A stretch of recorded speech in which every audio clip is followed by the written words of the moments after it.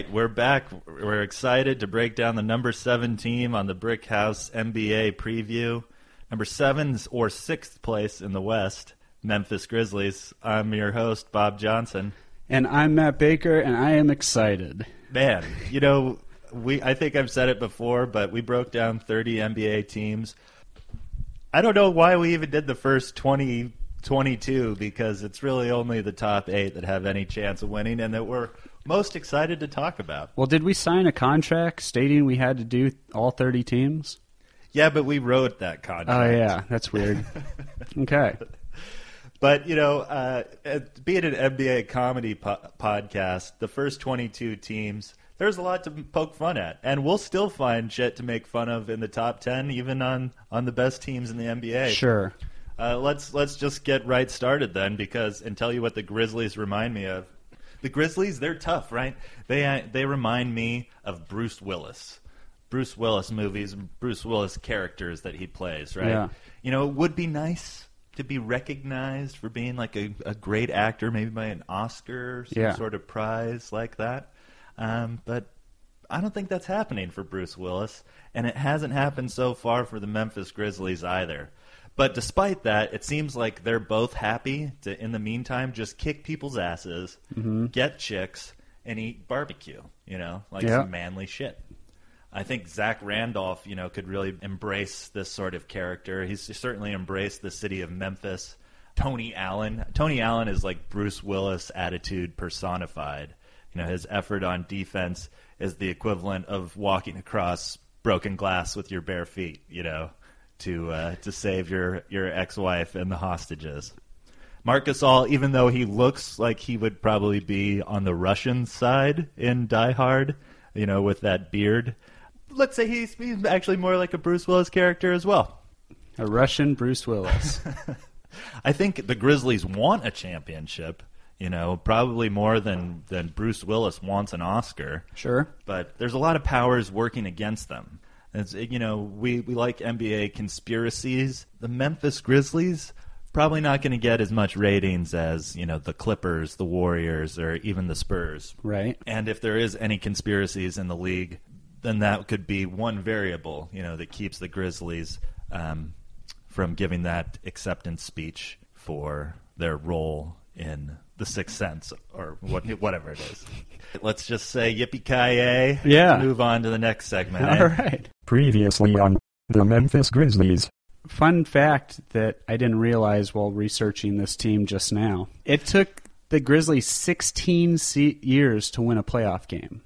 Wow. They didn't make starting in Vancouver. Right. So they didn't make the playoffs at all in Vancouver. And then their third year in Memphis, they finally made the playoffs. And they made the playoffs 3 straight years and got swept 3 straight years. Right. Pau Gasol never won a playoff game, I think. Right.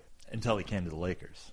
Yeah. But what I remember about those Grizzlies teams, even though they're getting swept, they were still kind of intimidating because they had Pau and they had Mike Miller and they had a little edge to them a bit because he had Hubie Brown, Mike Fratello. They played the Suns. Like a last Boy Scout edge? Sure. They played the Suns the first year of the Nash team in the first round. And I remember, I don't think I was nervous, but I just remember, the Grizzlies could maybe muck it up a little bit. Yeah, they didn't. So it took them 16 seasons, and then they finally win a playoff series against the Spurs in 2011. Right. And they've been in the playoffs ever since, 5 straight years, and they do all right. Even they've gone out in the first round twice in those 5 years, but they've been 7-game series. And they beat the Spurs in an 8th seed. The Grizzlies were an 8th seed. The Spurs, I believe, were defending champions with a number 1 seed. The year before, the champs were the Lakers. Oh, okay. But either way, an 8th seed beating a 1 seed has only happened 3 times, I think, maybe 4 times in NBA history. Like I said in the joking Bruce Willis comparison, they're right on the precipice of greatness. Yeah. So close each and every year and just haven't done it yet. Last year they were in the toughest division in all of sports, the Southwest Division, where all 5 teams made the playoffs. And there's only 8 spots in the Western Conference. There are so many humps in the West that to get over them all. Sixth place in the West would be good for second place in the East, according to our predictions and our rankings. Let's talk about the owner. The owner's pretty cool.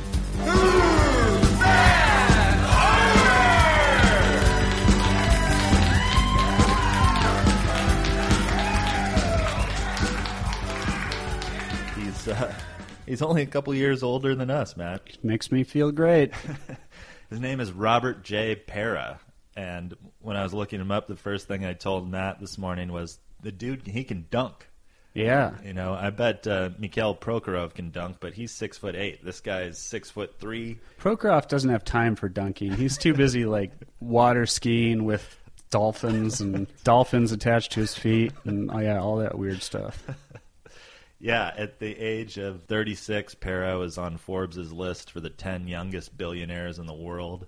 Let me tell you briefly how he made his dough. It's not an equity fund. I totally expected for it to be that. Yeah, so he's a Silicon Valley guy. He's actually born in Silicon Valley area. He always admired Steve Jobs, and so coming out of college, he got a job at Apple, and his department, or what he was put in charge of, is working on the Wi-Fi devices to make sure they complied with the Federal Communications Commission. Okay, and so while he's working at Apple, he discovers that they don't even get near the limit of the power sources that they could use to throw signals. They're far below the limit that the FCC has.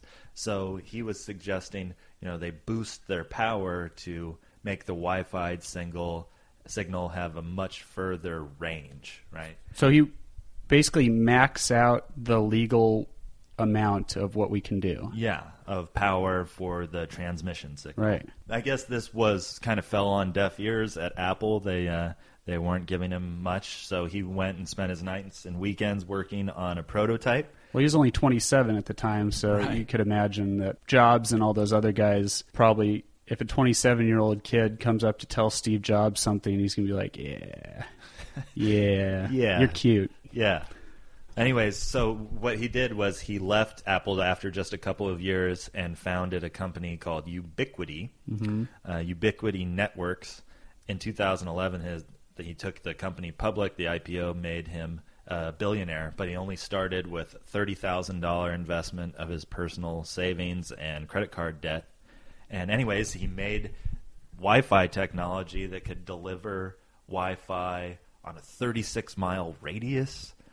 In June 2015, just this past summer, Ubiquity broke the record for Wi-Fi distance, sending a broadband signal 140 miles from LA to Vegas. I don't really even understand how this works. Yeah. Our Wi-Fi signal, is shoddy in the garage. Maybe we need to buy one of Robert Para's transmitters. Yeah, you're definitely saying all this, and I hear the words you're saying. They don't make sense to me, but I understand the words. But yeah, let's get back to the basketball. In 2011, he bought the Memphis Grizzlies. Well, actually, he is a 25% owner of the Memphis Grizzlies. It's a big group of people. Timberlake's one, right? That bought the team. Justin Timberlake owns got 2.84%. Whoa, that's more percent than I thought. I was going to give him. I was going to say he owns the celebrity less than 1%.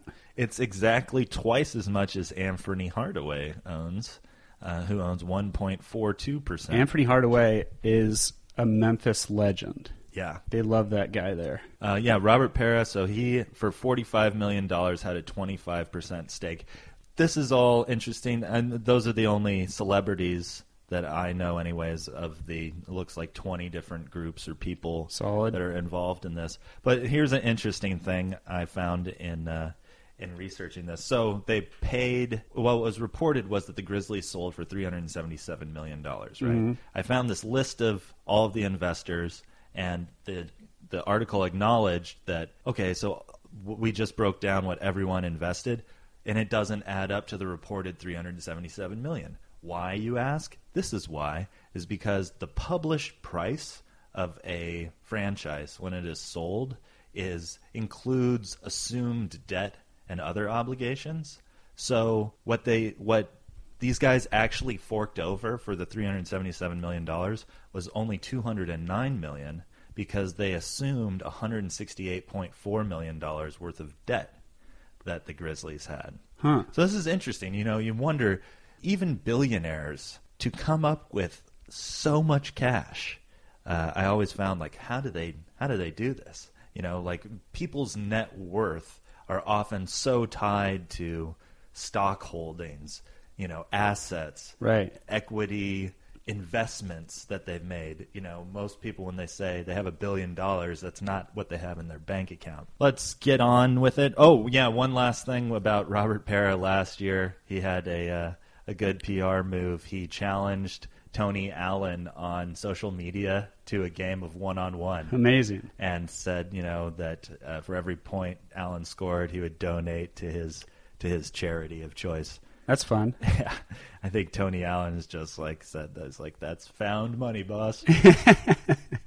But let's talk about who plays for the team. And now the starting lineup for your Memphis Grizzlies. Point guard, and I think he's over the past few years, Mike Conley has really become one of the better point guards in the league. I think you could argue that he is one of the best veterans, if not the best NBA veteran who has not been voted to an all-star team. Yeah, he came out, I think initially, because he was on the same team as Greg Oden at Ohio State. In fact, same high school team. Too. They didn't lose a home game. I don't think the two of them lost a home game together ever. In high school? And in college. The 1 year at Ohio State, they didn't lose a home game.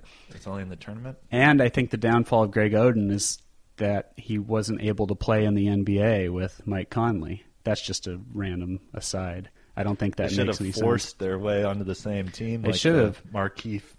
Marcus Morris brothers. Right. Mike Conley's dad was both their agents. So I think he was their high school coach too. Yeah, and he was an Olympian.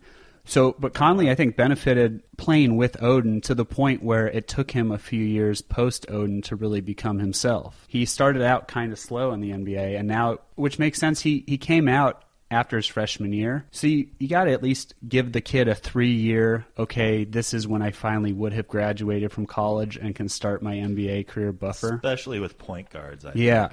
So now he's 26, 27. This is about the time that you would think he would flourish.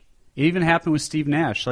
Nash, granted, came out after his senior year at Santa Clara, but it took him a few years to finally become Steve Nash. Yeah, you got to learn. You got to learn the system. You got to catch up to the speed that everybody else is playing. Right. No matter how good you were in high school or college. The real strength of the team is down low with Zach Randolph and Marc Gasol. Zach Randolph, I love Zach Randolph. He's one of my favorite. Yeah. He's one of my favorite non-Suns players in the league. Yeah.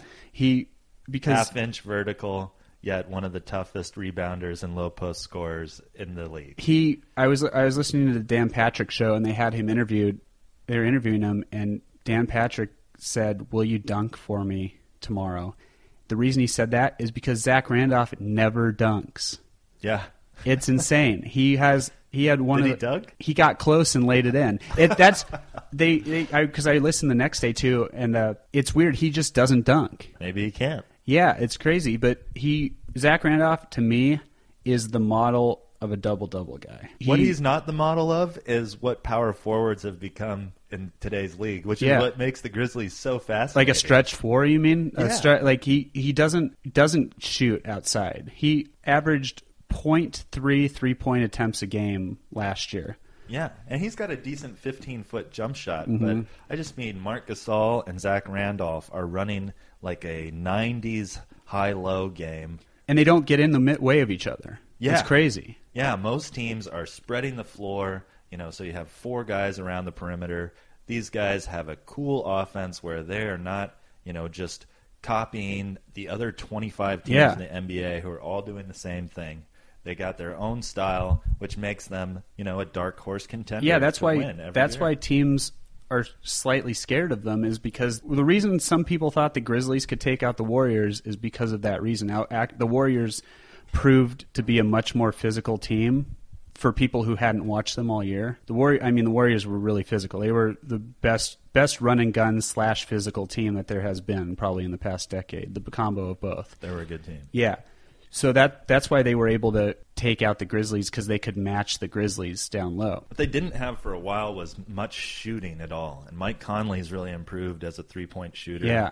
And I think Courtney Lee is a solid starting shooting guard. You know, Right. It's a position that's not super deep in the NBA, but Courtney Lee has got a reliable stroke at this point. Well, they were also helped with getting Jeff Green from Boston. Conley, Lee, Green, Randolph, and Gasol. Just saying that starting five, I'll be honest, doesn't strike fear in my heart. Just Well, that's because name it's the recognition. same starting five that they've had for a while now. Well, Green came on last year, but I know what you mean. Green's new, but right? yeah. But you're talking about in general. They fit into what the Grizzlies are trying to do. Still, I have them on the outside looking in with 6th in the West. I think these guys can win.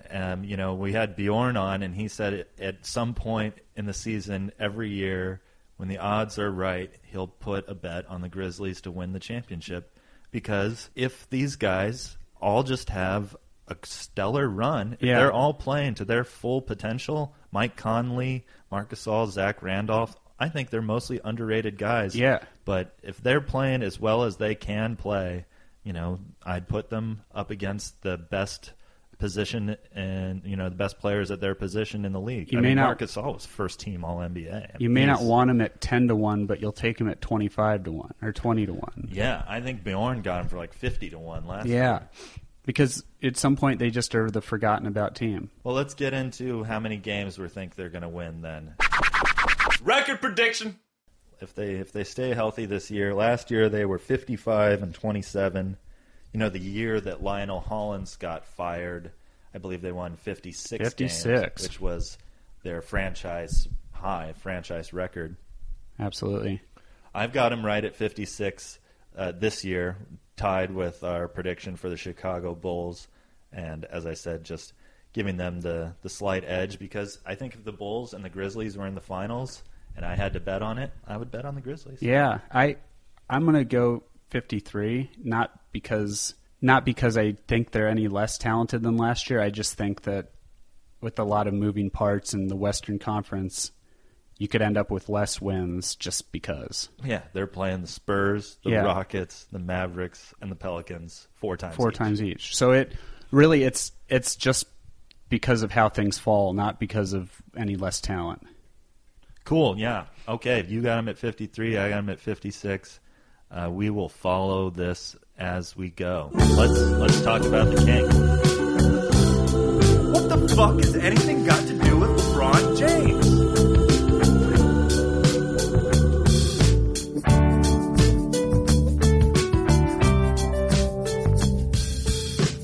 So LBJ was in the news that he is not re-signing his contract with McDonald's. Oh yeah, I didn't see this. Okay, well, yeah, he's criticized a little bit on the internet for, like most professional athletes, endorsing some food and some drinks that are pretty terrible for people. Yeah, and they taste great. He's really influential over kids, but he's been a spokesperson for Sprite, McDonald's, and Gatorade, one of the two, glorified sugar waters. But he's not resigning with McDonald's. I don't think it was a moral decision as much as he is making these Jay-Z businessman type deals. So he is signing with Blaze Pizza, doing an equity deal. So he's switching. He's not getting out of the food market. He's just switching. Yeah, he's doing like he did with Bose headphones and getting an equity stake in the company. He actually bought a couple of franchises of Blaze Pizza, which is, if people don't know, I didn't know, it's a make-your-own pizza pie It's Chipotle place. For pizza, yeah, essentially. I like those places. They I were really comparing them to a few other places, most of which I hadn't heard of, except for Pizza Rev. I went there with you and Kevin one time. But anyways, I guess this business model has been growing 400 to 450% just over the past year. They plan on opening a new restaurant every 4 days this coming year. And LeBron James, he's investing now, 10% now.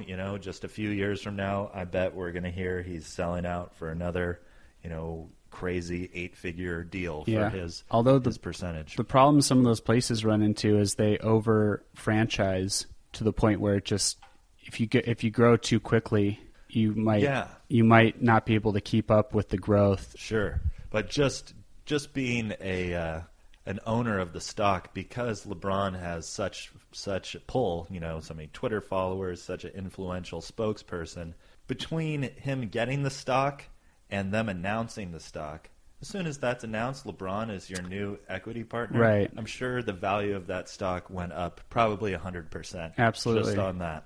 But enough about the king. Let's talk about Matt. The actual king.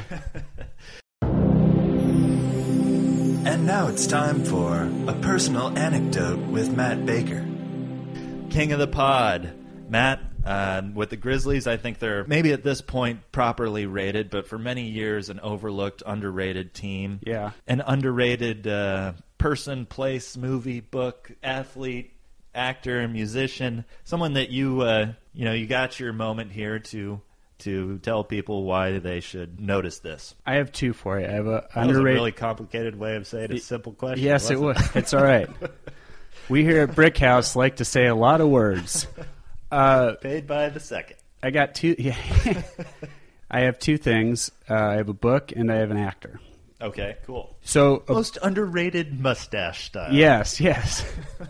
Not the handlebar. Very overrated, Bob. So first one, I'll give you the book. It's C.S. Lewis, The Problem of Pain, a book I read fairly recently. Who's C.S. Lewis? What's his C.S. famous Lewis book? is Chronicles of Narnia. Okay. So I think, I don't know if a lot of people might not know he's known for that, but he's also worked his way to becoming one of the more influential Christians of the 1900s. Oh, okay. He was a Christian thinker. Like he wrote books on Christianity and his thoughts on Christianity. He wrote Mere Christianity as one of the books he wrote. Uh-huh. So Problem of Pain I really enjoy because it's all his thoughts, and he's very smart.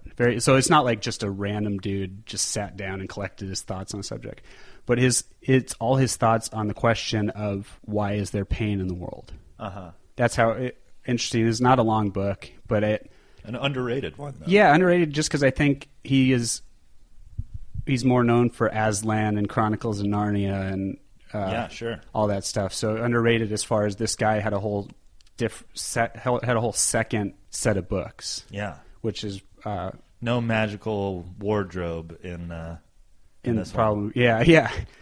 Allow me to step into the magical wardrobe of pain. So that, I think, underrated book. Underrated actor, Paul Dano. Yeah. He from Little Miss Sunshine. He has There Will Be Blood. He has worked with everybody. Yeah. If you look at his IMDb, he's been in movies with De Niro, Daniel Day-Lewis. He was in 12 Years a Slave. He was in Looper.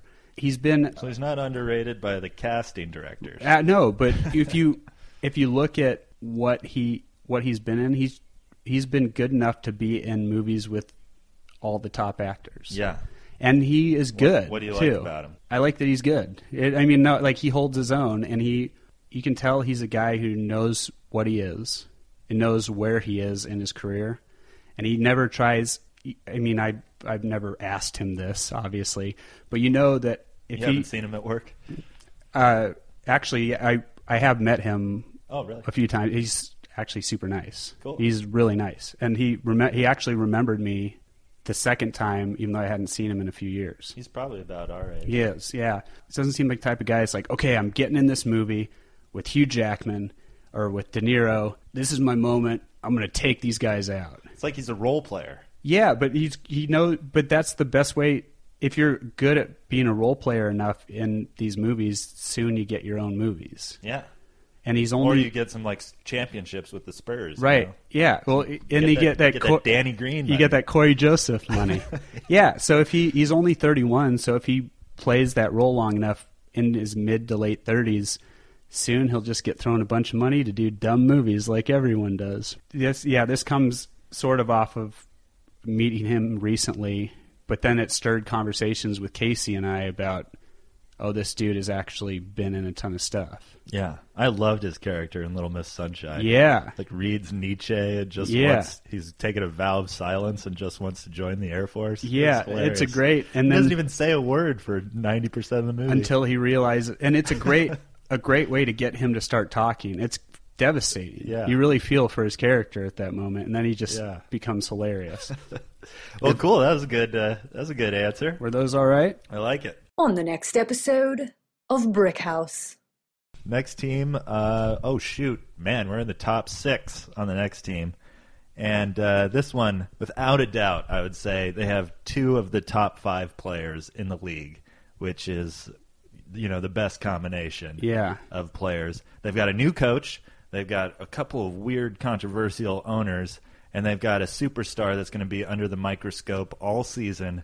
He's going to have a lot of people courting him, as it were. Oh, man. We're going to be talking about a possible Decision 2.0 next time on Brickhouse.